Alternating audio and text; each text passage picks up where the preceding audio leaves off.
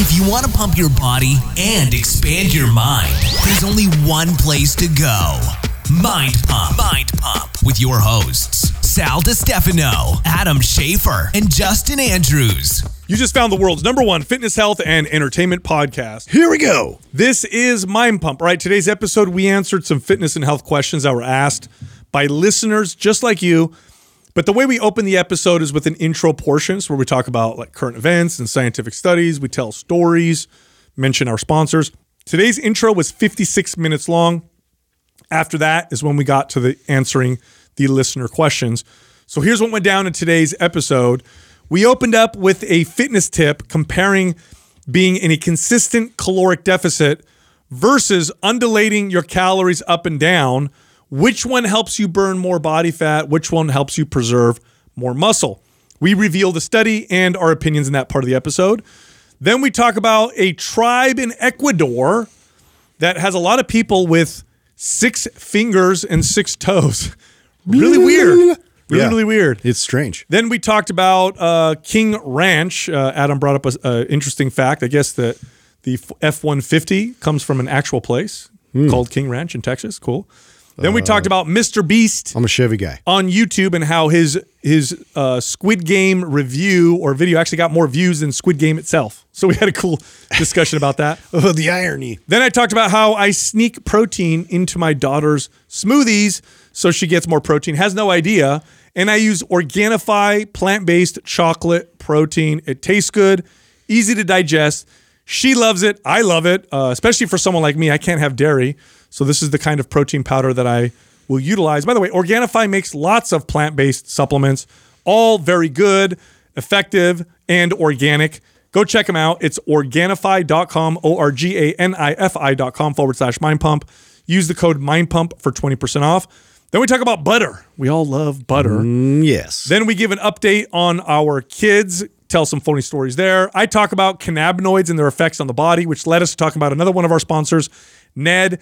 They make full spectrum hemp oil extracts. You actually feel, you can try it yourself. Take it and you will feel it. It's not like those other crappy CBD products out there that you take and you're like, oh, I don't know if I feel this. Is it working? ABC, CBD. You will actually feel this. Go check them out. They have lots of products, all super high quality. Head over to helloned.com, HELLONED.com/mindpump. Use the code mindpump for 20% off.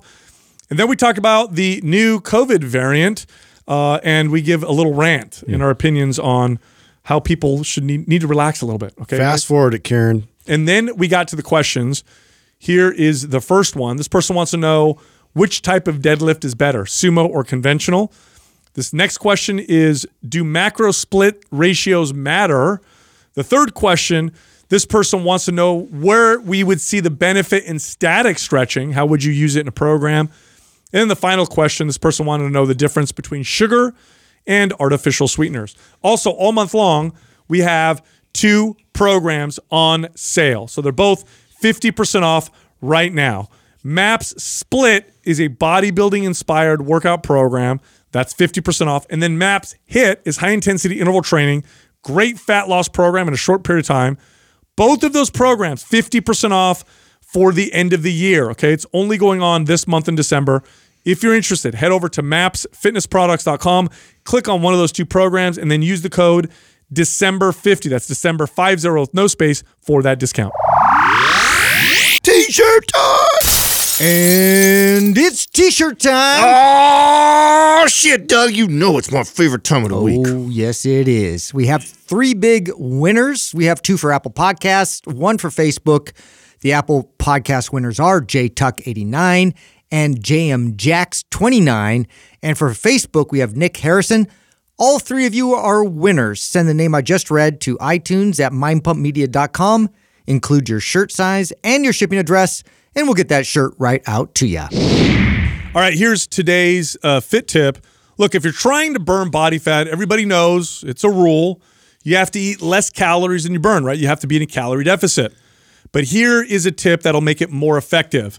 Rather than having a consistent deficit all week long, try to have an undulating approach. Some days larger deficit, other days smaller deficit, and other days yet still maybe maintenance or surplus. In fact, studies actually show the undulating approach preserves more muscle tissue, results in a little bit more fat loss, and maintains a higher metabolic rate. Yeah. What do you guys- Was that a recent study? That was pretty new, wasn't it? Yeah, what they did was in the study is there were two groups of people, and these were people who worked out and the whole deal. And they said, okay, you guys over here, 25% calorie reduction or 25% below maintenance, I think it was. And then they said, okay, now you guys over here, it's 35% Monday through Friday, but then Saturday and Sunday, you're going to eat more calories. But at the end of the weeks, the calorie deficits will be the same. Mm-hmm. And at the end of the study, the group that had the larger deficit during the week, but then ate more calories on the weekend, preserved more muscle and had less of a metabolic slowdown and actually burned a little bit more body fat. Doesn't it just seem like more realistic? Yes. Because, not everything is so perfectly controlled all the time. Like, we've had to kind of really, this is a new thing we've created, the ability to have access to food like that, where we can have the consistency of calories to be met on a daily basis like that. I'm so glad you said that because, okay, so here's what's funny. Bodybuilding bro science, oftentimes the way they explain things doesn't make sense, but the reason why they do things is because they've seen it work. And bodybuilders for a long time have advocated for refeeds or cheat days, right? Essentially doing what we're talking about, where there's a higher calorie deficit and then they'll have a day or two with higher calories, and they say it works better on that stuff. Now, I always recommended undulating, not for the greater fat loss or muscle preservation, because that wasn't necessarily, and there weren't really studies to support that. But the reason why I did it was for the behavioral effects, like you're saying, because I know that giving people more calories to eat on weekends, for example, and maybe less during the week when they're working and they're busy anyway, it was easier for them to stick to it. Mm-hmm. Now, what do you guys think the pros and cons of this strategy are? Because I think is in a controlled environment, that this is what the research says. This is what I think we've been recommending for a long time. In fact, that's why I brought up was the study kind of new, because I remember we did a video on YouTube. You and I did a long time ago. And I think later on, the study came out to prove that was the better approach of doing it. But I do see some pros and some cons. Do you guys agree, or do you think this is the answer and it's just the better way? Well, I see some cons in that, depending on the client, if the propensity for them to eat in a higher calorie surplus, like if that kind of tips them into like a trend, if they tend to get sort of, I hate to use addicted, but like, they get in this binge phase where that's the only thing they're fixated on is that binge day. Yeah, this is why I never called it cheat day. The term cheat day alone implies that today it's free for all. And then what would happen, behaviorally speaking, is people would be in a calorie deficit, and then the cheat day was a go crazy, off the rails, off the wagon day, and it was so bad that it erased the deficit, and it also encouraged kind of this poor relationship with food. So I never called it that. I always said undulating, or I said higher calorie, lower calorie days. I always noticed a behavioral benefit because, like you said, Justin, it mirrors real life. Like, if I know Friday I'm going to go out to dinner with my wife, well, I'll make that a higher calorie day, right? If I know Saturday I'm going to my kid's game, or if I'm going to enjoy dinner at my mom's house or have friends over, higher calorie days. If it's Monday, I'm at work, I'm busy, well, that, it makes more sense to have a lower calorie day. Some people will adjust it according to their workouts. I think bodybuilders tend to do it this way. It just made more sense. But if it turns into a restrict binge approach, then it's not good. That's the major con that I see, and I agree, Justin. I think that, and it does. I think it promotes that a lot, actually, because you get this really strict 6-day or 5-day a week type of dieting, and then you cut loose on Saturday and Sunday, or one of those days, is not controlled at all. It's just literally, this is my quote unquote cheat day. Yeah.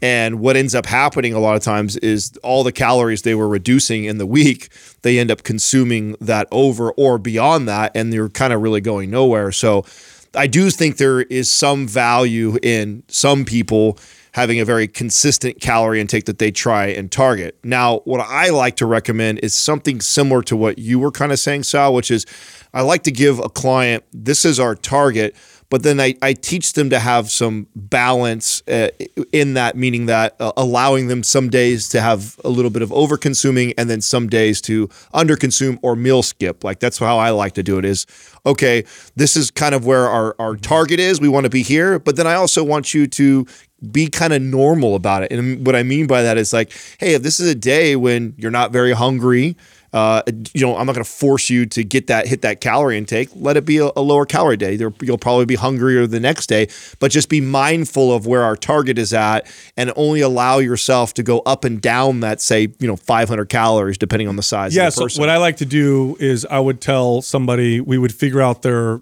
target, right? So, okay, your body's burning 3,000 calories a day. So the goal is, let's say we're doing an aggressive deficit. So the goal is 14,000 calories for the whole week, right? 2,000 calories a day on average. So 1,000 calorie deficit per day. So, okay, 14,000 calories for the week. And then what we'll do is we'll have, rather than doing 2,000 calories every single day, some days will be 1,500 calories, some days will be 2,500 calories, some days maybe even lower or even higher. And I like to give people kind of that undulating approach. And I noticed, again, when people did it that way, it felt they were able to do it longer. It wasn't so monotonous. It worked. They were able to work it within going out and enjoying certain foods. But what's also cool now is there's now a study that shows that not only does it help some people behaviorally, but physiologically, it seems to preserve muscle and prevent that metabolic adaptation that happens when you diet, which is a nightmare. Like one of the most challenging, and this is why lifting weights or doing resistance training is so important. It's one of the strongest signals you can send your body that'll say don't slow down your metabolism, because we need muscle, we need strength, right? So you do that, but when you cut your calories and it's consistently cut, your body wants to adapt to that. Your body's always trying to meet whatever you're taking in calorically. That's kind of a main, feature of adaptation that we got through evolution. So if you eat 1,500 calories, especially if you're not sending a muscle building signal, your body will very quickly figure out a way to only burn 1,500 calories, and then you start to get stuck. But that up and down approach with the calories and adjusting macros, I think, is a great. So you're just basically staying ahead of the propensity to adapt to that type of just like somewhat like training in terms of like adjusting and having your body still have to some days be low, some days be high, and then there's more of that. Also, too, is it anything to do with the sensitivity in terms of being able to shuttle and utilize nutrients more effectively? So here's where we're going to get back into the bro science. I don't know if there's a lot of studies to support this, but I will say I've experienced this, and again, bodybuilders have been doing this for years, where they'll carb cycle, and they'll have lower carb days and higher carb days rather than having a consistent number of carbs. Right. And what they notice is when they do the low carb and higher carb days, they get this, they will say that they feel more sensitive to the carbs, they get better pumps. And then when they go low carb, they notice that it gets them leaner faster versus just being consistent. I've noticed when I go really low carb for a long time and then bump my carbs, even if the calories are the same, I get this really intense effect from it versus just staying consistent all the time. Did you carb cycle when you competed? I loved dieting this way. Okay. When I was training, I don't eat that way normally. So normally I'm more intuitive and I have a more balanced approach to how I eat with proteins, carbs, and fat.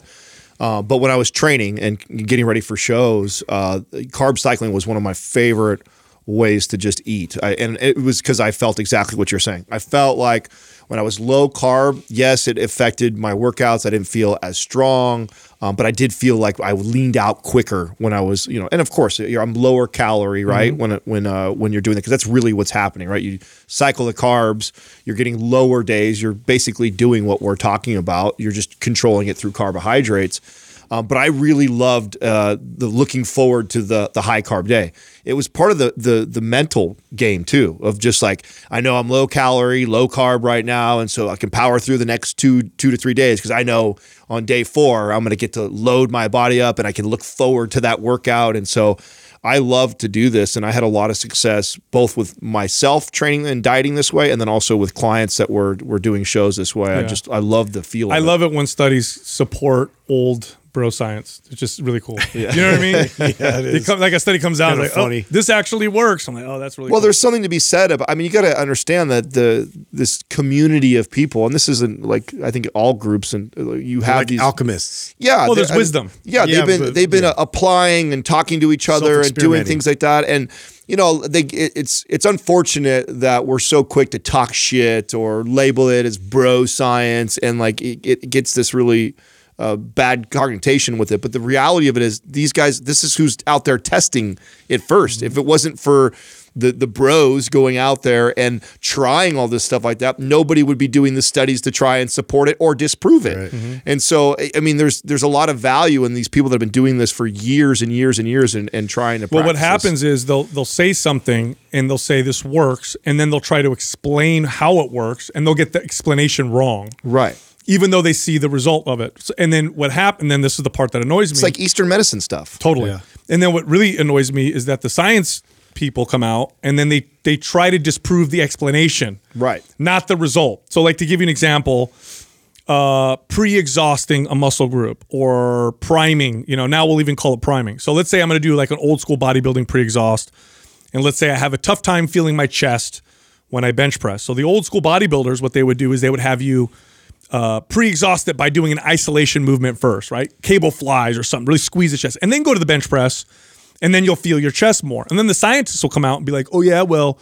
with our, our MRI testing, or we're testing muscle contraction, actually there's less activation from the chest, therefore you're wrong. No, because the person who's doing that notices that their chest grows over time. And the reason why it's happening isn't because of some physiological, more connection, just the fact that they can feel it. Now my chest is kind of fatigued. I know how to position my elbows better and do the bench press in a way to feel it more in my chest. And so I'm just pressing more effectively for the goal that I have. So the result at the end of the day is what the people, what the bodybuilders had seen.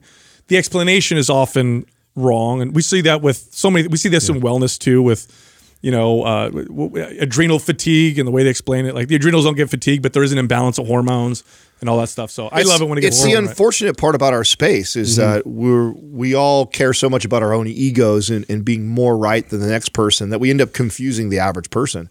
The average person I just want some help. I just want some good information that I can go and apply to my life to better my life. And all of us fitness experts are so caught up in being more right than the next one, or being the authority in the space, that we're always looking to disprove each other or prove that I have more knowledge and information. And it's really unfortunate because the consumer loses. I had such a great years ago, back when I owned my training studio. I used to have an acupuncturist in there. So we had offices people would rent. And there was an acupuncturist in there, and she was really smart, really sharp. She could communicate really well. And I used to also train a lot of Western medicine doctors, surgeons, and anesthesiologists. And my studio was next to a hospital. And I remember one time we were all in. It's a small studio, so oftentimes lots of people will be in there, maybe working with their trainers, or people in the offices would be on break, so they'd be hanging out. We'd have these big conversations, right? And so the conversation came up around acupuncture. And insurance companies had started to cover acupuncture. So I asked my Western medicine doctor about that. And he kind of scoffed a little bit.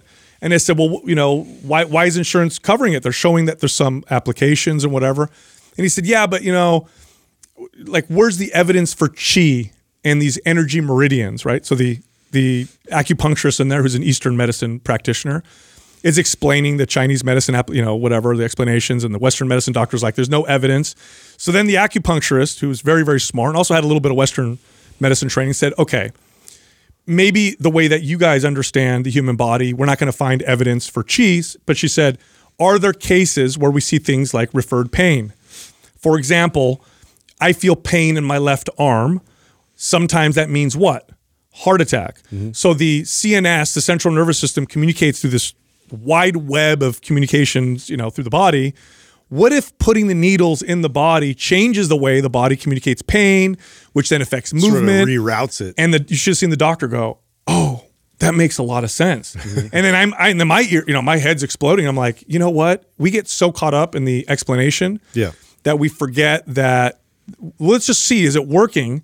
If it's working, then okay, that's great. And then we'll go back and see if we can figure out ways that it's working. But don't discredit it just because the explanation doesn't fit your context of how you learn things. Yeah. Speaking of unexplained kind of phenomena and things that are kind of interesting, cool. So you brought up the Hadza tribe a few times, and people going down there and kind of seeing, like how they live and why they adapt to running so well and all that kind of stuff. Well, there's this tribe in Ecuador that I found out about called the Wayorani. Let me see if I'm saying that. Wayorani tribe. That for some reason, like they have no cases of heart disease, no cases of cancer, no cases of elevated blood pressure, no definable disease within their tribe that they've found. And the weird thing about them is they're the highest density of 6-digit fingers and 6-digit toes. And it's like, what the fuck? So, how did you correlate the two of those right there? Because that's where I started. I'm like, whoa, this is a tribe that has all the 12 fingers, 12 toes. Weird. And then you read further on and they're like, yeah, and we studied them further and there's like no health problems that they have. What the hell? Does it say now, Doug, like what percentage of the people in the tribe? Like is it highest density because there's 20 of them and there's like actually 2 people in the tribe that have this? Is that why? I didn't dive that deep. That could be the case. There's like 2 I have no people. idea how many. Are these digits functional? Yeah, they're fully functional, and again, they said that there's some kind of neural pathway that it is like a program that is like it's a normal program that we have, in our DNA for 6 digits. What? It's not just like it's a mutation, but also it doesn't even look that abnormal on that kid right there that's got his hands up. It almost looks like a normal hand at first glance. For a second, it looks weird, and then you have to count and be like, "What the hell?" Yeah. Yeah, wow, and it's strange, and so they found like again, if you go back in history, like it gets brought up a lot of times with giants. It's associated with giants, like in biblical times, like Goliath, like as an example. There's all these other examples of 6-fingered giants and whatnot. But it's interesting because I'm like, what? Why this place? I mean, some mutation obviously that does it have some advantage here. You just drew your own conclusion as far as the eating and the disease and then the fingers, right? They went down there and they're the ones that presented that as. Oh, really? They try to say that there's some sort of correlation with their diet that is causing potentially this mutation. I don't know that they said anything about the diet or it's just the environment or the way that they live or. What if their life expectancy is like 30? Yeah. No heart disease, no cancer. You know? Here's the oldest person in our tribe. He's 30. Like, I know. And again, and to your point, like there needs to be more investigation because, like, again, you could go based off of like what they say. But how do you know like how each person died? It makes total sense why you would see the low disease rate just because they're probably eating from the land. I mean, they're probably moving a lot. And they're isolated. Yeah, they don't eat a lot. They don't eat a lot because there's not a lot of food. I'm sure they're not eating a bunch of processed food and stuff and over consuming. To your point, they're staying active. So I could totally see the connection there. The 6-digit thing is where I was lost. So let's speculate. What would be the evolutionary that you're so healthy you grow extra limbs? No. Wouldn't that be a trip? My body can support an extra finger. Yeah. No. What would be the evolutionary advantage of having a 6th digit? I was just thinking about you'd be a hell of a climber, maybe. Yeah, right. What sports would this person have an advantage in? Because it could get in the way of some sports. You'd be a sick-ass guitarist, right? Like you'd be a terrible baseball player that's too many fingers on the baseball, like where you're I don't know, man. You might be able to throw like a screwball. Yeah, well, you might be able to throw, create a new throw. Like how I named genre, three baseball pitches there? You guys always make fun of it. I know that shit. Be a great arm wrestler. I would imagine get a crazy grip on the outside. I mean, climber for sure, right? I mean, you need every finger for climb. Well, although our friend doesn't need all his fingers. You'd be a the ladies would love you. I don't know why. But, you'd be a good. He's got more options. You'd be a good tickler. Champion tickler.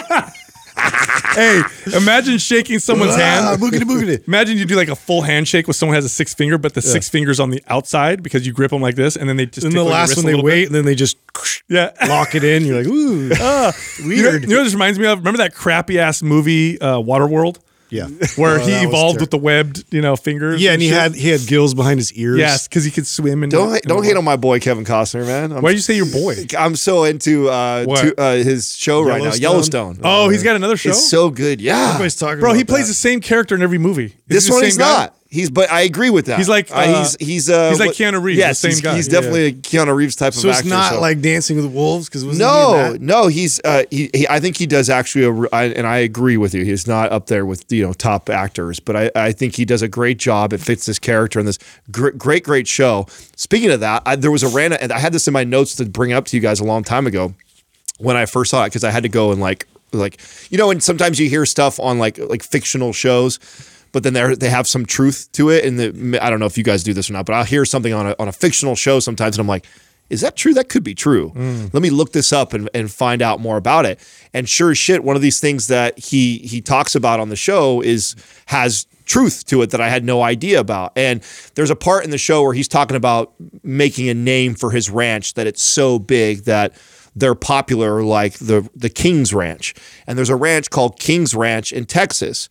Now, where you guys may have heard of it or know this is that's what the Ford trucks are. If you've ever seen like the high-end Ford trucks, it'll have this big emblem on the side. Maybe Doug can pull it up called King. So look up Ford. I don't know. Justin's a Chevy guy. Ford King's Ranch Edition. Ford. And it's like upgraded. It's like Eddie Bauer, right? It's like an upgraded, but it's actually named after like this really popular massive ranch in Texas. That's how big and influential in that space this ranch is that they actually have a Ford truck that is branded with them. Now, just like Harley Davidson does like that. Like I just never knew that there's like a farm that has got their name attached to Ford. Isn't the F-150 the number one selling car in America, or it was for a long time? It has been. I don't know if it is like this year or what it's been, but I know you got to think like half of middle America, it's probably one of the top. Oh yeah, so he's showing the farm. See the King's Ranch. It's a luxury line. They do the interior. By the way, I had no idea because I haven't had a truck in a long time. One of my first cars was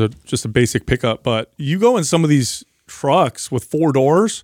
They got more space than a big sedan. They're comfortable as hell. Super spacious, yeah. It's pretty crazy. Oh no, I think luxurious Justin and I's GMC has more room than our SUV Rover does. It's way more room. So like when we go somewhere and I have 4 people, I'll opt to drive the truck over the Rover because it's just crazy. Way more space. Speaking of like true stories and stuff like that, how much is there a rule that says that a movie that's based on a true story has to utilize like so much, like a percentage of the story? That's such a funny question because I've thought about this so many times that I've never found the answer to it. You watch some crazy movie, like a haunted whatever, and it's like based on a true story. Like how much of it? So I believe this is based. Exactly. So I believe that there's barely any. Have you ever noticed that they use different ways to describe it? Sometimes it's based on actual events. Sometimes it's based on a true story. Sometimes it's a dramatized version. Yeah. So there's and I bet there's categories on each, like, okay, if there are 5 things that are embellished in here, you can't put it under a true story. It has to be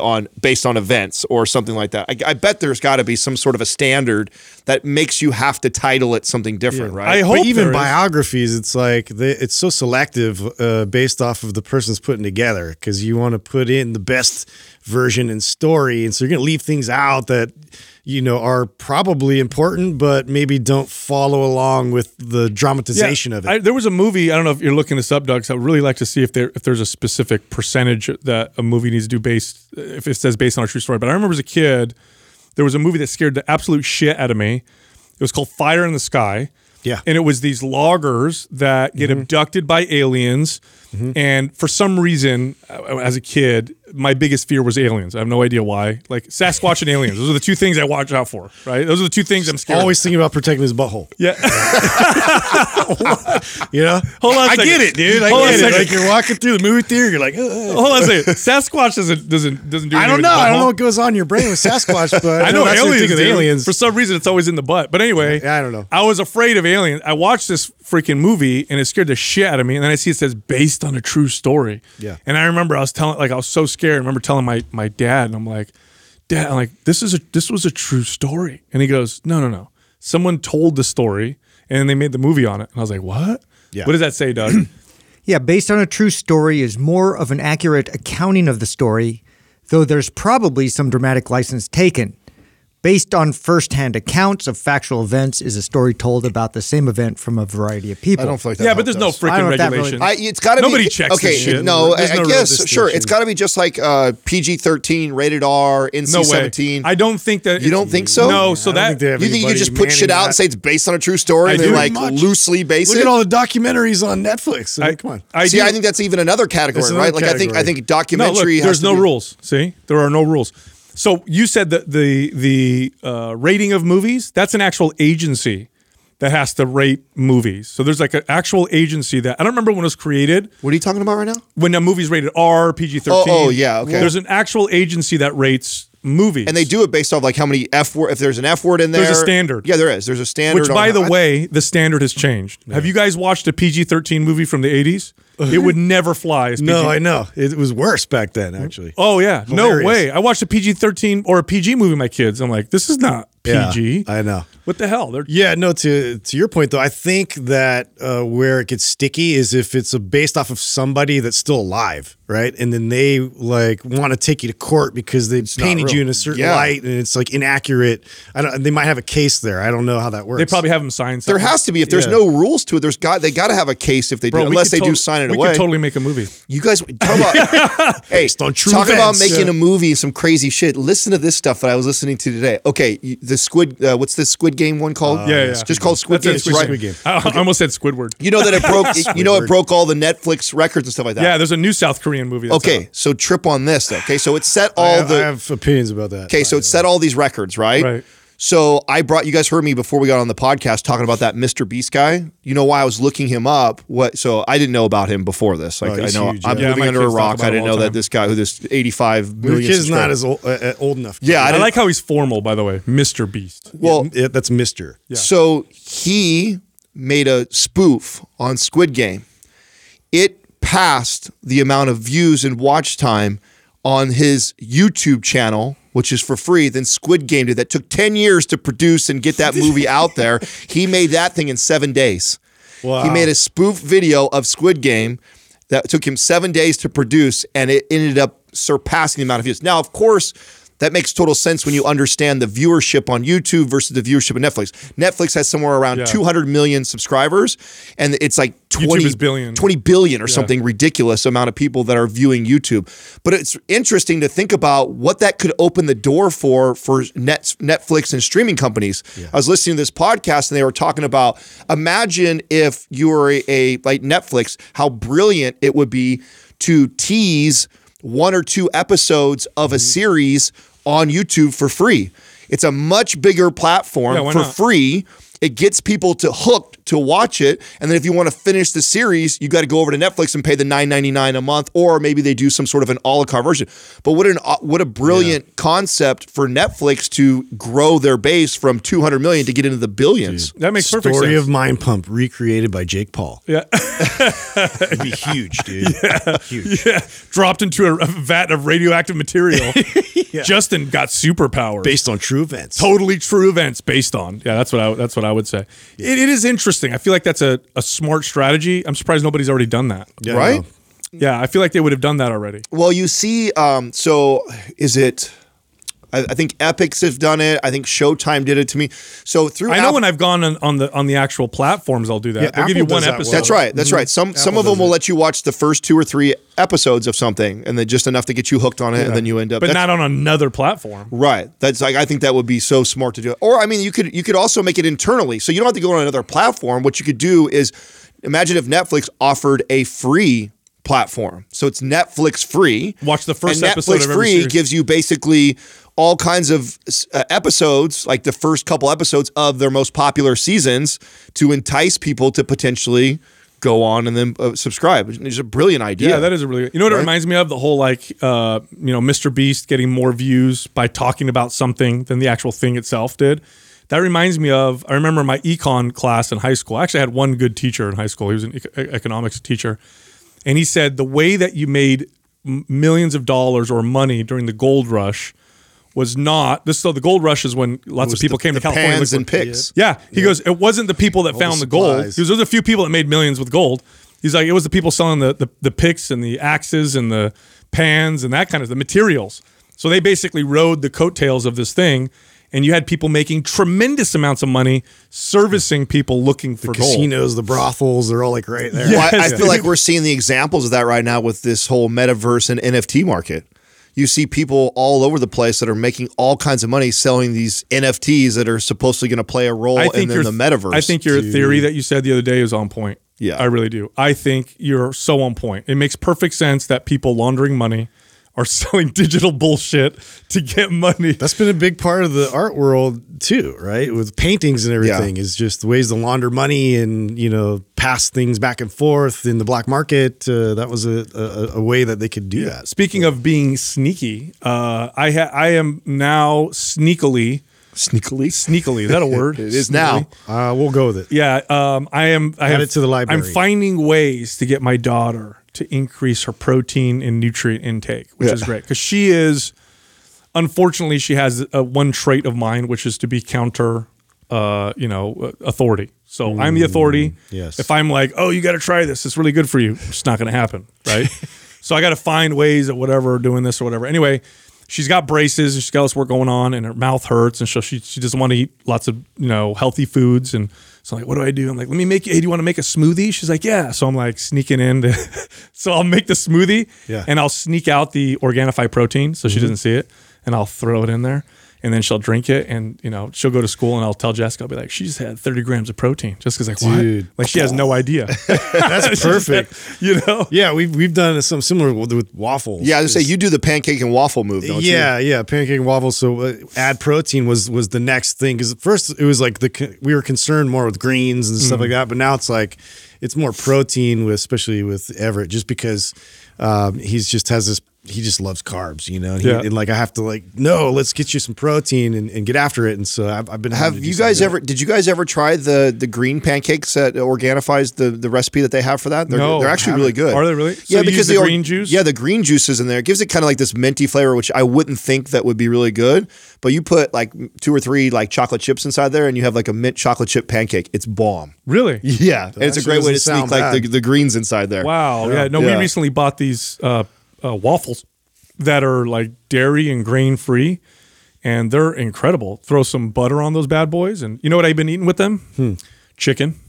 Have you guys ever? Chicken and yes, waffles. dude. I've never chicken done. Okay. I've never done the fried chicken with the Roscoe serious? thing. Yeah, I've never done it. I've In heard Chicago. I used to eat that. Yeah, so I've heard chicken and waffles, and I was like, is that really good? I don't know. Is it supposed? It's good.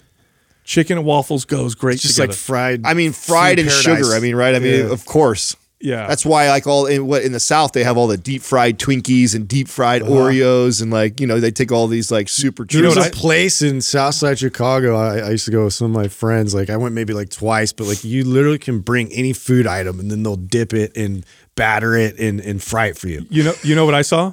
I saw, this is no joke. Deep fried Twinkie. No. Yeah, you do anything. No, it was deep fried stick of butter. Oh yeah, wow. They did double stuffed Oreos. God, that would make your stomach hurt. So now here's the deal. I would totally eat that. You guys know how I am with butter. Deep fried butter? That sounds amazing. So I love butter too, but I have a threshold. You don't have a threshold with it? Like I can only eat, like Katrina made this dish for like I'll eat butter by itself. I'm with you though. I could do that and blocks of cheese. Either way. You can go straight she made this dessert. I forgot what it was called. It was like a upside down pumpkin cake or something weird I'd never seen before. And it had this layer of butter. Like she literally cut the whole top of it was the little cubes of butter on the top of it. And it did taste amazing, but I can only have a very small piece of it because that much butter it's rich. It upsets my stomach. Even if I'm doing like Kerrygold, grass-fed butter, it still fucks me up if I eat too much butter at once. Oh no! If you see me put butter on anything, it's so I look at butter like it's cheese. Like why not put a big slice of butter on the thing? Yeah. And then bite into it. It's delicious. When I was a kid, amen. Yeah, when I was a kid, my mom would hide the butter because when I was little, she'd come back and she'd bites out of it when I was little. Oh, so well, it's a funny thing because even to this day, like if you're at a restaurant or something, I'm like just piling the butter on, like people will just be concerned, be like, oh, they think like you're gonna have a heart attack or something. Yeah. Like no.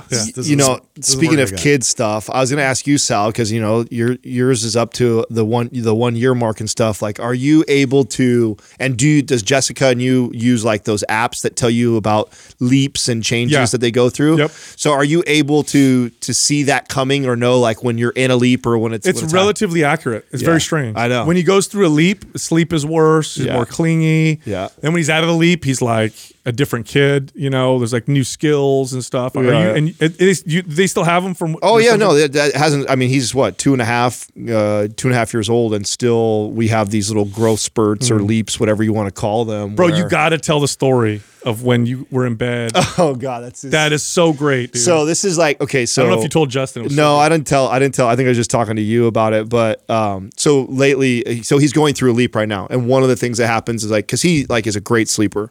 But then there'll be these little moments where like a week will happen where he's just not sleeping great, or he's waking up in the middle of the night and he's wide awake. And so, and because he's been also not feeling well, Katrina let him in the bed the night before last. And you guys, we've talked about I sleep naked, right? So he comes climbing in, and he normally kind of cuddles over with Katrina. Well, he's in this playful mood at 3 o'clock in the morning, 2 nights ago, and he's just talking and being funny and, pretending like I'm snoring. He gets in my face. And then he go over to Katrina and be like, shh, daddy, shh, daddy. Shh. And so he's just being cute. This is in the middle of the night. Oh, yeah. It's 2, 3 in the morning, and he's being cute and funny, so I can't get mad. And then we play this like pretend sleeping game, and and I've added to that, right? I've told you guys about this before, where I pretend like I'm snoring and he'll do it. And the newest thing is I'll pretend like I'm snoring, and then Katrina will come over and kiss me, and I get startled, and he thinks it's the funniest thing. So he's over there, and I'm pretending to be sleeping, and he's kissing me on the cheek to try and get me to jump and play with him, and I'm like half frustrated because I'm tired as shit, but then also it's so cute and it's funny.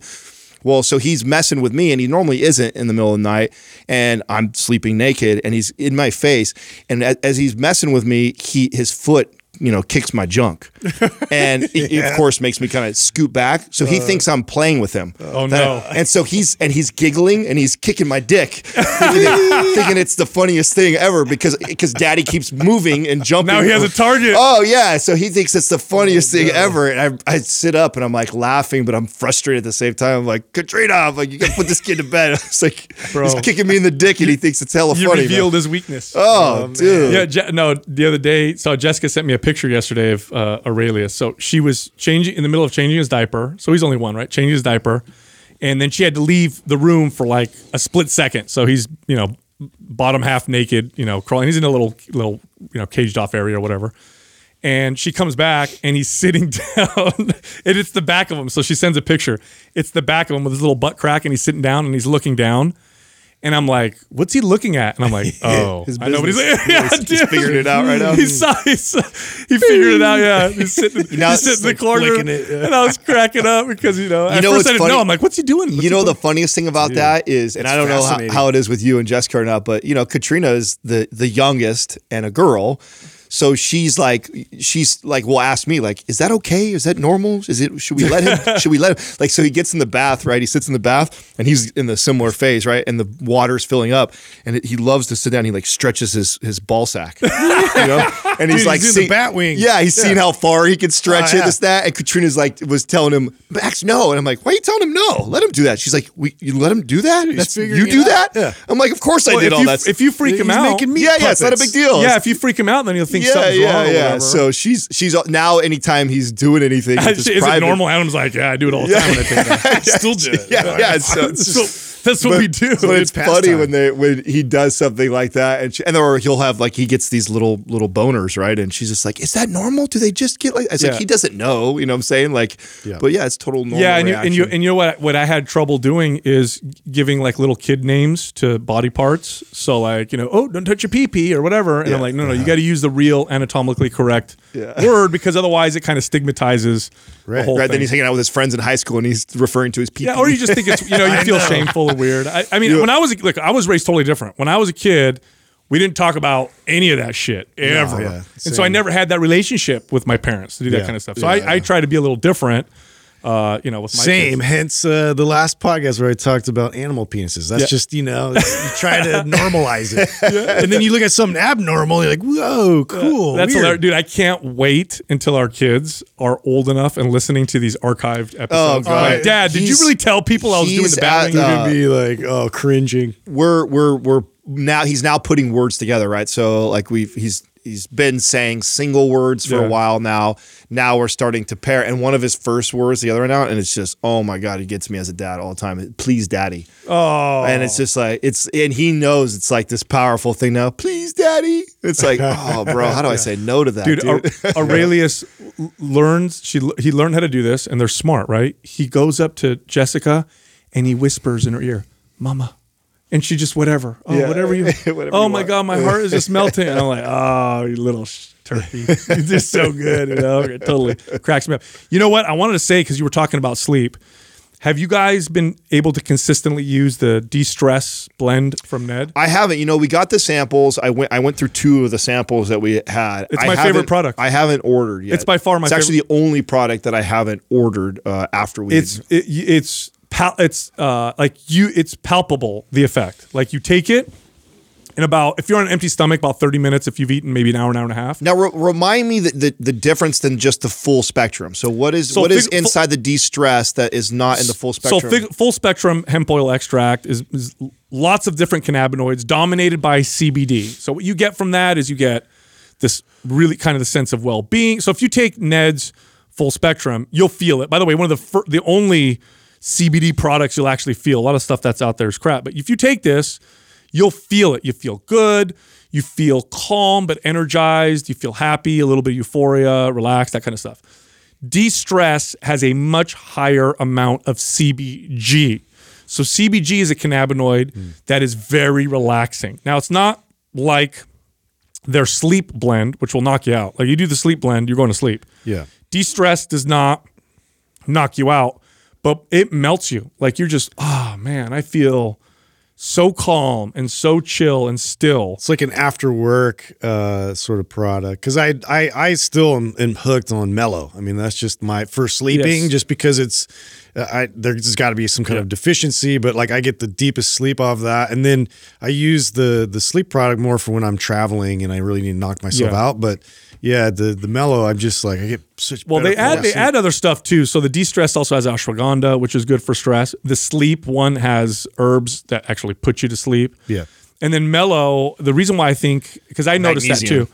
I think you and It's like Adam usable magnesium. Yes, I think that a lot of people, especially if you train hard or you're under a lot of stress, your body depletes I think its it's magnesium. the stress thing, yeah. And you'll notice if you get a good form of magnesium, your body will utilize it, and that they put the forms of magnesium in there. Now back to the de-stress and the CBG, because I have questions around that. Because I remember when we first hooked up with Ned, I remember how much you really liked talking to the guys when we first met the owners and stuff like that, because of how they followed the science.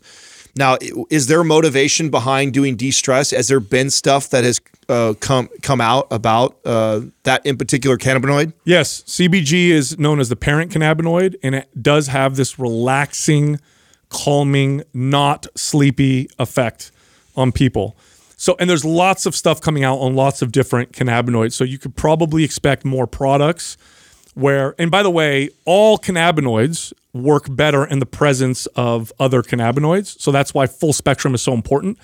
But what you do with the formulations, and here's why we worked with Ned, we've talked to a lot of other companies, and the people don't know. If I know more than you do, and I'm a fitness guy, I'm not a cannabinoid scientist, I'm not going to work with you, right? You got to be able to school me, and I know quite a bit, but I'm not, again, a scientist. And they really know their stuff. And so what they'll do is they'll make formulations where it's full spectrum, but there's higher amounts of specific cannabinoids depending on what they're trying to get your body to do. For example, I predict at some point in the future there'll be something that's higher in CBC, because that's very neuroprotective for the brain. We know the effects of CBD. Everybody's familiar with that. There's CBG. Yeah. And then there's other cannabinoids that have interesting effects on the body that I think that they'll put more of that particular cannabinoid, again, in that full spectrum context. What's all the hype around the Delta 8 strain? Oh, you mean of THC? Yeah. There's Delta 8 and Delta 9. I know that one of them is more psychoactive than the other. I can't remember which one. And I know that when you eat THC, your liver converts it to a form of THC that is longer. hydroxy something. That's longer acting. Kind of enzyme. Yeah. So that's why when you smoke or vape or whatever, you get, you feel the effects, but then it goes away faster versus when you take an edible and it stays longer. It's just a different form of THC and it just got longer. I guess it's just gained popularity, but there's a lot of people claiming it. No, that's been popular for a while. Yeah. Speaking of variants, by the way, we have to address. Ooh, good segue. We have to address the new. We got to freak out. The new COVID. Omnicorn. Tell me what to be scared of. Where do they get these names? What is it? Omicron. Omicron. So where do the names come from? Greek alphabet. Yeah, Greek By the alphabet. way, they skipped the letter. Is that how the hurricanes? How do we get hurricanes names? They're named after people. Yeah. Aren't hurricanes named after people? Yeah, They but also they go go in through the- alphabetical order. Oh, do though. they? Yeah, They go in alphabetical order. Yeah. So they're named after people, but I know they go in alphabetical order. So This is the Greek alphabet. So this is the Greek alphabet. Except we skipped Z, XI. So we skipped that letter. Do you guys want to guess why? Why would we do that? They actually said why. They don't want to, because that's the name of the president of China.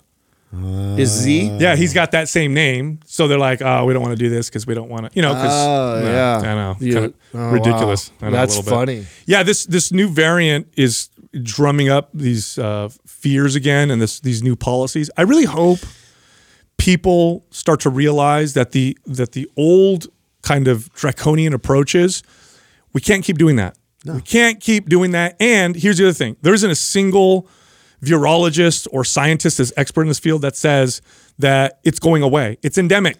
Yeah. So we have to figure out how to live with it, and we can't keep locking shit down. That's causing so many unintended downstream consequences that are actually becoming worse, that we need to stop that. We need to stop that policy. Yeah, even with people being vaccinated, the variants are emerging. So it's just something that we just got to live with. So now we have to figure out ways and policies to bring us back to normalcy within the way that we live. I believe most people agree. Like even when I go, like we're in like the worst place, like when it comes to this shit, right? Like that's why we still talk about it. It's still everybody else is just partying. Yeah, if you go somewhere, if you go to another state, it's like totally. I mean, wait till you and I fly out in a week or two. We head over to Arizona, right? Is where we're heading. Watch when we're there. Watch when we're in Arizona, and then compare it to just coming back to the grocery store here. Well, I have a buddy that moved to Texas, and he was like, bro, it's a different world. Yeah. He's like, it's a totally different world out here. I think the problem is that I've talked about this before. If you look at the science and you say, if people wear masks, it's going to reduce the spread. If people isolate, it's going to reduce the spread. True. Mm-hmm. The problem is we're completely disregarding human behavior, which says this. We could tell people to wear masks all day long. They're not going to use them properly. That's why when they do the comparisons with the states, with the crazy, with the really strict mask, laws versus the ones that don't have them, we don't see that big of a difference. Same thing with the lockdowns. You could tell people to lock down, but what ends up happening, human behavior, is people, if there's higher cases, people naturally avoid crowded areas or they go to more crowded areas depending on what's going on. And that's, again, why you don't see, except here's the big difference. The lockdowns and the mandates destroy economies, small businesses, and cause lots of other unintended consequences. That's why I'm hoping people don't fall for that shit again and just say, no, we're cool with that. We'll manage our own precautions. We'll be careful. But we don't need you to shut everybody down and lock all this shit down anymore. Like we got to stop that. Yeah. So the biggest thing with slowing the spread was that we're hoping that at that point, we keep people safe. We don't overload our hospitals and so it was a volume thing, right? But then you see in other states where it actually kind of passed through pretty quickly.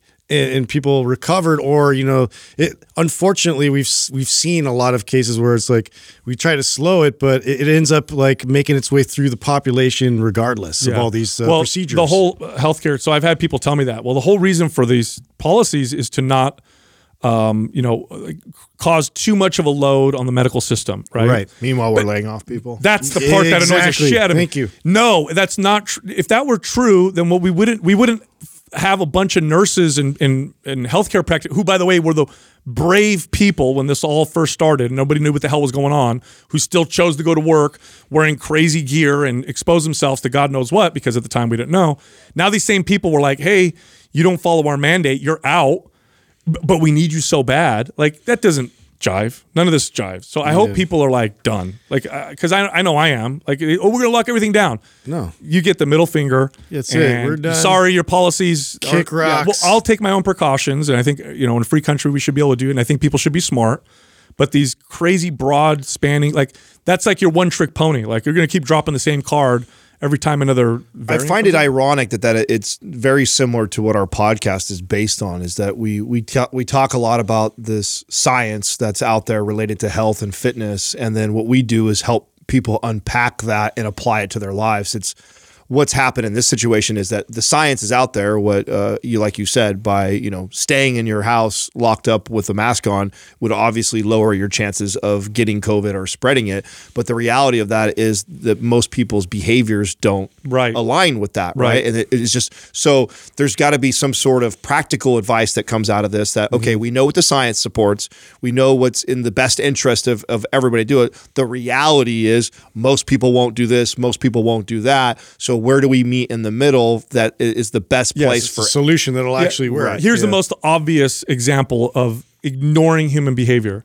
You got second graders in classrooms in California required to wear masks.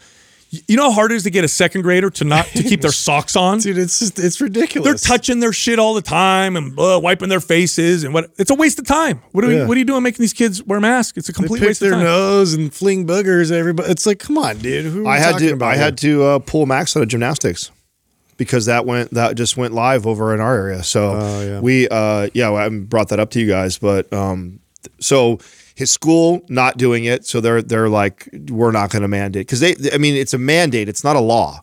So a lot of these places, I thought a mandate was a law. No, so they have the ability to kind of be like, well, we're not going to do it, or we are going to do it. So it's not like it's a law that that everybody has to do this. There's a lot of businesses that are just saying we're not going to abide by it. Yeah, but they could get fined or something. Sure, yeah, absolutely. Oh, okay. And so what happened, like at our school, this is what happened at his Montessori school, was enough parents came forward and said, listen, if you get fined, we'll pay for it. We'll pay for it. Yeah. Katrina offered that. Katrina said, listen, that's the answer tell us what the fine is, and if no one else will support and help, we'll pay for the fine, because we want our kid to still come here, socialize, be in school, but we sure as shit don't want some adult trying to force a mask on him every 2 minutes when he's pulling it off.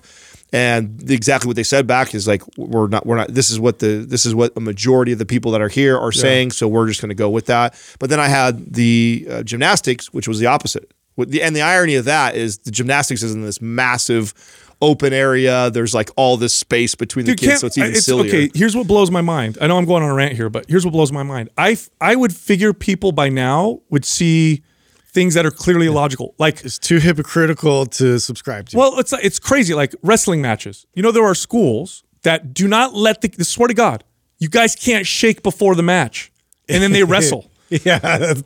Yeah. What? Explain that. It makes no sense. It's got to be some people that are making these decisions that just think it's a funny practical joke. You got to think that there's some motherfuckers that are just like, you know what we're going to do? We're going to tell people they can't do this. And then behind the scenes, they're laughing about it. All the people that abide by it. It's sad, ridiculous. Dude. It just shows how easy it is to manipulate people in a state of fear.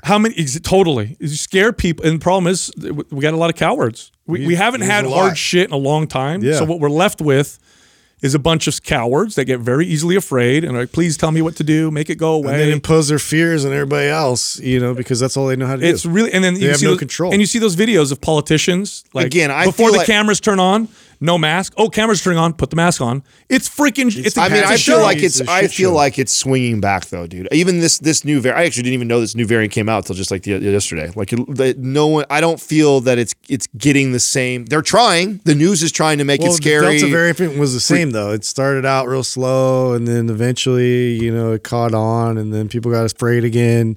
It's this perpetual cycle that they're taking advantage of. Yeah, but I feel like people just are not receiving it the same way that they were before. I feel like when there was a lot more unknown, and we didn't have other studies from other countries and more information that you could, and understandably so, because it is so. No, that's where I kind of understand some people's reactions and fear on it, because there's tons of misinformation, there's tons of conflicting information, and there's a lot of unknown. So understandably so, a lot of people leaned on being more cautious than just being like fuck it and reckless. So I understand that. But now it's been around long enough. We've seen enough shit come out that I believe that more people are the media's narrative is a bunch of bullshit. No one. You just brought this up the other day about how much that's dropping the trust in the media.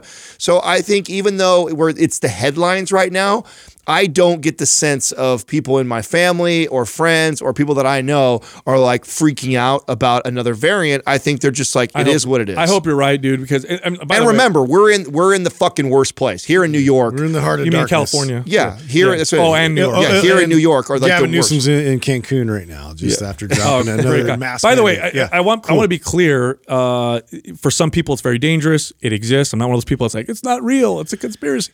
It's all real. But we're now how many years into it, and it's not going away. Yeah. And we have to make the choice to accept it. We have to live. And then take personal responsibility, because these wide-ranging like nets that they're dropping over cities and states and maybe even the country with these crazy policies, the unintended consequences, the side effects of it are worse. And they're not working because they're negating human behavior. It's almost like, I have like a little cut that's getting infected on my leg, and my doctor's like, got to cut the leg off. We got to make sure that doesn't, that's the answer. Doesn't spread. And I end up an amputee because I had. Wait a minute, can I use like some Bactine? I could have washed the science. Wash it first, maybe put a Band-Aid on. No, cut the leg off. Totally. Cool. Hey, real quick, if you find that you have issues digesting proteins, fats, and carbohydrates, if you want to make sure that you're assimilating those nutrients so they go to the places that you want, your muscles, help your body recover, help your metabolism to speed up. If you're in a bulk and you're finding it's hard to digest all that food that you're eating, try digestive enzymes. But don't just try any digestive enzymes. Work with Masszymes. They actually make digestive enzymes for fitness-minded people. And of course, because you listen to Mind Pump, you get a discount. So head over to masszymes.com. That's MASSZYMES.com/mindpump, and then use the code MindPump10 for 10% off your order. All right, here comes the rest of the show. First question is from Wakeman Tyler. What type of deadlift is better, sumo or conventional? Yeah, I like the split stance deadlift. That's the bet. I'm just kidding. I made that up. Ooh. Which one's better? I don't know. Depends on who's asking me. They're both valuable. I would say they're different exercises. I think that's the first thing you have to point out. Like, I think that the fact that that's what I mean. Who's asking me and why they're asking me, right? What their goal is, right? Yeah, what their goal is and what they've been currently doing. All that stuff, Matt. It's a depends answer. You're right. The problem is they have deadlift in the name, so people consider that, and because powerlifting competitions allow them to be interchangeable, people think that they are interchangeable in the sense that one is equal to the other, and what's the difference? But they're not. They're totally different exercises. Yeah, in terms of leverage, right? It doesn't have, one feels a little bit more natural than the other. Sometimes for people, I know for me, I probably should have stuck with sumo just in the way that it feels in terms of the leverage with it. But they're totally different exercises, is what we need to express. Yeah, they both work the posture of your chain quite a bit. You're going to get some back development. Bodybuilders tend to prefer if they do deadlift conventional, although in the 90s there was a bodybuilder, Michael Francois, incredible back, erector spinae was huge, and he was a sumo deadlifter. So was Columbo, wasn't he? Columbo was conventional. Oh, he did both then, because I know I've seen him do sumo. Yeah. So but conventional is where he would pull like 700 pounds. But I mean, again, it depends. I like them both. I mean, I like the sumo to feel more in the glutes for some people, although some people feel the glutes more with conventional. I think sumo for some people is easy to learn, especially if you're shorter. Women tend to be able to perform sumo easier in the sense that they get the biomechanics easier than conventional. If you're tall and lanky, you're built for conventional. And you'll see people who can deadlift a lot who are tall and lanky. They tend to stick to conventional because it works better with the leverage. For the average person, I think there's tremendous value in you doing both. Learn both exercises, and the one you like best or you do the best at, make that your staple, and then intermittently use the other one. I mean, that's what I do. Conventional deadlifting, I'm much stronger in. I'm better at it. I like it more. But I definitely sumo deadlift. I like to interrupt my deadlifting with sumo deadlifting every now and then and train that way for a block. And then I go back to conventional because they are different exercises, and they both, even though there's carryover to the both of them, they have value of both being in your routine. Yeah, I did conventional for a long time, and I got really good at it. And then I remember saying, I kind of hit a plateau. So I wanted to do sumo for a little while, just see if it would break through a plateau. And what I noticed was I had this kind of external, hip abduction weakness, right? My pushing my knees out, staying stable was actually quite hard for me because I hadn't trained sumo for a long time. So I ended up training sumo for a while and got my sumo deadlift within range of my conventional. I think my conventional at the time was 560 or something like that. And I think I got my sumo up to 500. So that's within 60 pounds. But then when I went back to my conventional, I did feel really stable in it. And I think it's just because I addressed some of those weaknesses and imbalances. So I do think it's important to do both. You could probably favor one over the other. But I also don't think they're interchangeable. I think that they are different enough to where you're going to get different benefits from either one. But they are both, posterior chain exercises, glute heavy, hamstring heavy. They're both going to create a lot of tension on the back. You're probably going to get more back activation from conventional than you will from sumo just because of the leverage. You're more bent over.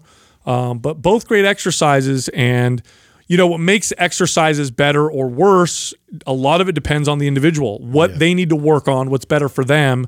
Like, for example, we talk about the squat being a great exercise all the time. But if somebody lacks the mobility and the stability to do a squat, it's not a great exercise yet for them, right? We got to work up to that point. So that's, I think, the key takeaway with this particular question. Next question is from Lore Pat. Do macro split ratios matter? If so, how do I adjust my macros to fit what's right for me? Does he mean like a percentage of protein, percentage of carbs, percentage of fat? That's what it sounds like. Yeah, it sounds like that. That's what it sounds like. Didn't we just talk about this recently? Where I think we addressed this, where we said that protein is the main one, right? For most people, right? Yeah, the percentage of that matters the most, right? Like, exactly. There's always exceptions to the rule if you have some sort of issue with carbohydrates or certain types of foods. But if you are hitting your protein intake, so whatever percentage of your calories is enough for you to hit whatever said grams of protein. Like, for example, 200 grams is mine. So however what percentage that is of how many total calories, that should stay consistent. Then the other two you can manipulate and play with. And I encourage that. I think it's a good idea to try a higher carb intake, a higher percentage for a while, see how your body responds, how your workouts are, how you like it, then go to a higher fat and lower carb type of a diet and something in the middle. I think with clients, I love to teach that all different ways so they can give me the feedback on what they notice. Well, I like that as like the first introduction, especially as the focus on acquiring protein in your diet. If it's something that you don't really see as a coach, like that they're getting enough of it, because this is a essential macronutrient, that and fat. And so a lot of times if you get it from an animal source, you're going to get the combo of both. And to then manipulate your carbohydrates based off of, how you feel, energy levels, and like where you're at in terms of body fat and all that kind of stuff. And then start to get more serious in terms of like figuring out the percentages and like, really get into it as you progress with your training and nutrition. Yeah, I think with macros, it's important to understand that 2 of the 3 macros are essential. In other words, you have to eat a certain amount of protein to thrive, and you have to eat a certain amount of fat to thrive. Carbohydrates are not essential. What that means is you can eat 0 carbs, and your body's still going to have everything it needs to function and to live. That doesn't mean it's optimal. It just means you don't need to eat carbohydrates. So carbohydrates tend to be the one that people will fluctuate and work with the most, and you tend to trade that with fat, so long as your fat intake doesn't go below essential. And then, what you said, Adam, about protein, again, there's always individual variances, but generally speaking, studies show high protein is better for building muscle, burning body fat, satiety. So it's one of those macronutrients you want to keep consistent. But this is really different from person to person. I personally do better with a moderate to lower carbohydrate intake. I perform better. I feel better. Higher carbohydrates don't tend to work for me very well. But I do know people where that's the opposite, where they eat more carbs and less fats and they feel really good. I do recommend you go through cycles of each one to see how it affects your body and how you feel. I think the only way to really know is kind of move through it, test it out, become aware of the feelings like, okay, if I eat carbs, I got better workouts, but I notice some digestive issues, or my fat intake is too high. I just feel lethargic. Some people feel lethargic from too much fat intake. So that's really the big thing. And then, of course, overall calories, right? If your calories are right, that'll help with the gaining or losing of weight. That has to be a part of the formula. Next question is from Omar MBA1. You often make the distinction between mobility and the traditional end range passive and static stretches. Do you see any benefit in static stretches? When would they be prescribed over mobility work? Yeah, I'll tell you a huge benefit of static stretching. We programmed them in Prime. But yeah, we did. But I'll tell you an interesting thing that I noticed from static stretching that I used to recommend to some of my clients, and now I'm noticing it even with myself. The way that static stretching works is, so you get into a stretch and you hold it, right? This is traditional stretching. So I'll get in a hamstring stretch and I'll hold it for 30 seconds, some people a minute or longer. And what you'll notice is while you're holding the stretch, the muscle starts to loosen up and lengthen, because that's the central nervous system saying we can relax. We need to not be so tight. Allow this muscle to elongate, right? Now, the benefit of that is it relaxes your central nervous system. Static stretching before bed, and now it depends on the person. If I'm dealing with someone who's hypermobile and doesn't have good strength and stability, I'm not going to have them do any static stretching. But if I'm working with the average person and they have issues with sleep and stuff, and they're tense, do 30 minutes of static stretching and watch your CNS just overall calm down and relax. I've been doing this at night and getting better sleep. So that's one interesting benefit from static stretching. Yeah, I like to use static stretches if I've had a really hard workout and I get tight. I feel this tightness throughout the workout, and I feel like it's something that I really need to, address at the end of the workout. And also, why the end of the workout? Because I'm trying to get into the parasympathetic state. I'm trying to calm everything down, and so to apply something that is more passive versus active, where I'm trying to calm the central nervous system down.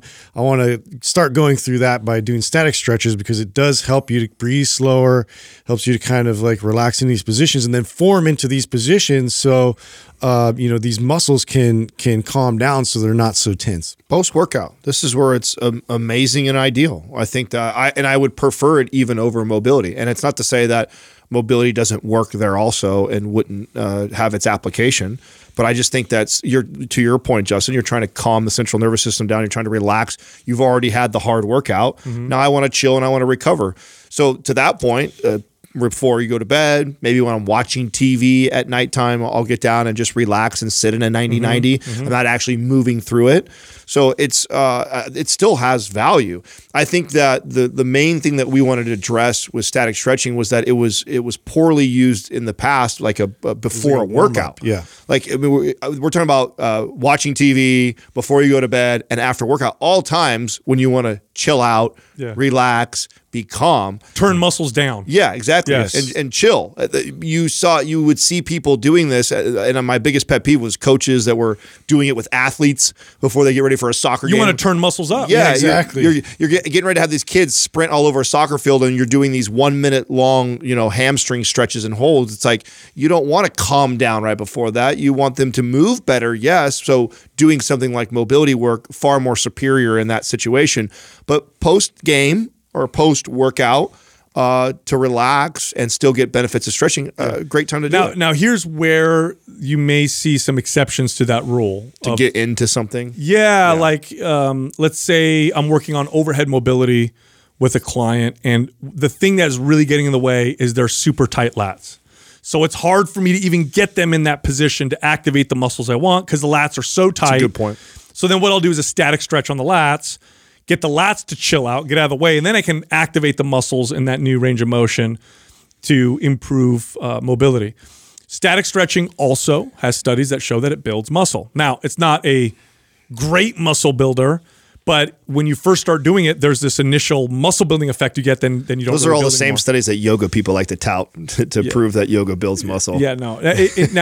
You'll build muscle if you're activating and doing all that stuff, but just static stretching by itself has this little short window of muscle building. And what's funny is bodybuilders for a long time, some bodybuilders would advocate for really deep static stretching in between sets or after the workouts, and they notice better pumps and more muscle and that kind of stuff. So there is an interesting, kind of effect there. But yeah, as far as static stretching being used as a warm-up, generally not a great idea. I like it at the end of a workout.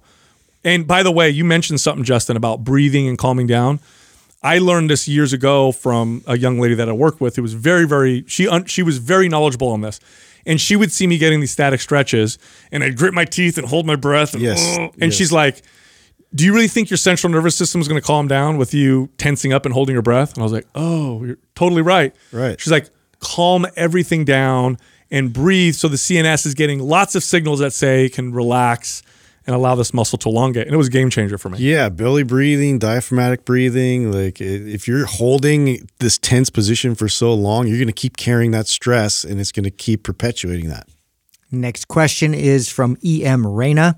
What's the difference between sugar and artificial sweeteners on our body? Oh yeah, I love this. There's always such a debate. So much in controversy our around space. this. Okay, big difference. Artificial sweeteners have no calories. Sugar has 4 calories per gram, right? So there's calories in sugar, no calories in artificial sweetener.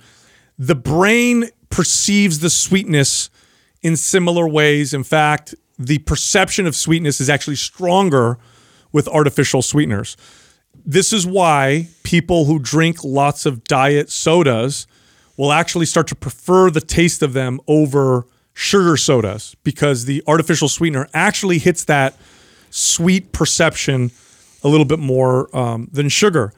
Now, the big debate is, well, can they help you lose weight? Okay, so earlier in this episode, right, in the intro, we talked about human behavior.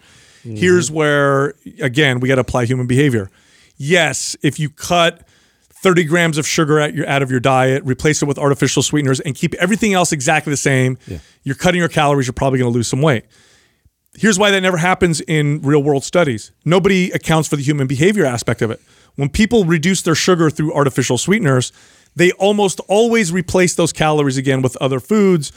And it's because, again, it encourages that behavior. That sweet perception makes you kind of want to eat more. You want it again. You want to seek out more of that novelty. Yeah, and then here's another big one, right? And I remember talking with Adam about this because you were a competitor, so you tracked everything so much. And I remember we had this huge discussion about it, and it was like this light bulb moment for both of us where, especially for people who are conscious of their physique and their health, sugar has this natural kind of block, right? Like, oh, there's calories. So I can only have one soda because it's 150 calories, so I'll just have one.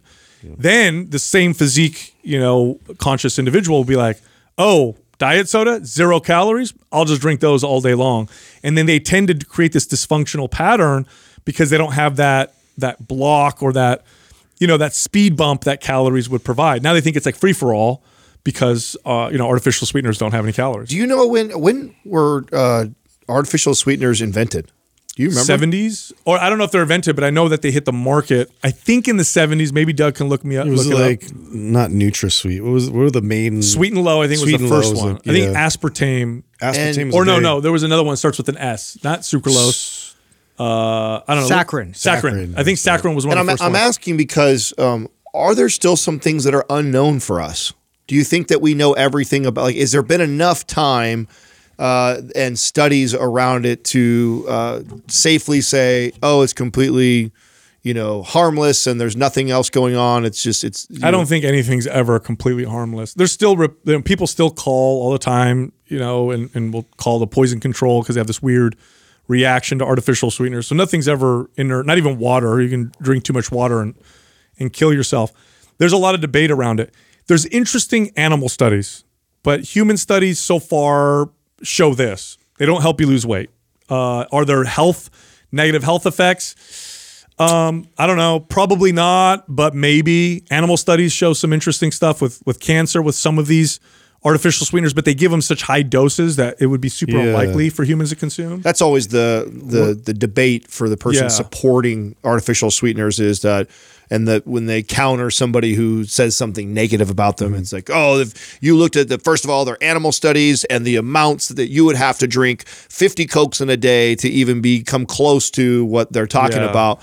But I've always been curious to, what we know and what we don't know about them. And if they've only been around, you're saying since the 70s, or what did you find? Wow, saccharin was invented way before. 1897. Whoa. Now, hold on. What was the original? What were they trying to create? Yeah, so they were looking for new uses for coal tar derivatives. This was at Johns Hopkins University. Much with oil and tar, and they make so many different variations. So what were they trying to do? Look at this. He forgot to wash his hands before lunch and tasted something sweet on his fingers. This is like the Viagra story where they try to invent a drug for something and they're like, wait a minute.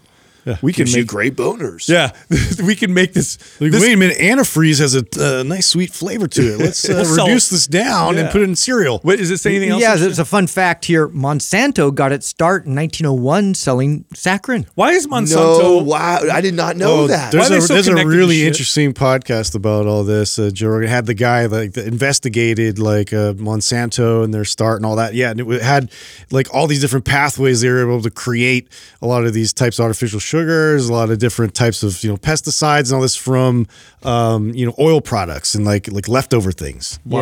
Yeah. Here's another interesting thing. By 1907, saccharin was already widely used in sodas and canned goods, but most Americans had no idea it was in their food. That's nice. What does it say there about Teddy Roosevelt? That guy was, by the way, you ever read his story? He's literally the most alpha. He's like Batman. That's actually they based it off of him, Batman was based off of the guy. Yeah. Was he? Bro. No way, really? Yeah. Teddy Roosevelt literally purposely went to fight in war because he wanted to be on the front lines, didn't listen to his orders, and went to the front line to fight. Where are those guys? Where are those guys running our country anymore? Dude. Yeah. Such a bad They're out there anymore. What's his deal with those humans still exist? Why don't we vote for those people anymore? Yeah, so what happened was this guy who was the head of the USDA recommended banning saccharin because it's possibly toxic, but it was Teddy Roosevelt that said, no, let's not do this because I'm using it to lose weight. Interesting. So, oh, wow. Now, saccharin is not really used that much anymore because I think it got a bad rap for a little while. Well, so one thing I want to bring up, so was it in the animal studies where they're talking about the gut flora and it affecting it in any way, or is that just something that a lot of wellness people kind of brought up? It's controversial. It's not 100% in one way or the other, although they'll say it is on either side. Sure. Like some studies will say, it changes the way that your gut microbiome, reacts to insulin, or it reduces insulin sensitivity, or it kills certain bacteria. Then you'll see people say, no, it doesn't. So, I mean, look, here's the deal. You're probably okay having some of it. If you're trying to lose weight with it, unless you're counting and tracking everything, it's not going to work. The studies show this. Mm-hmm. Simply cutting out sugary foods, but not controlling everything else, what typically happens is you'll replace it with other calories, and it does change your perception to sweetness. It's so strong that if you have lots of artificial sweeteners, you will start to find that you need your food to be sweeter and sweeter for you to perceive it with the same level of sweetness. And this can pose a problem for anybody trying to change their diet or eat healthier.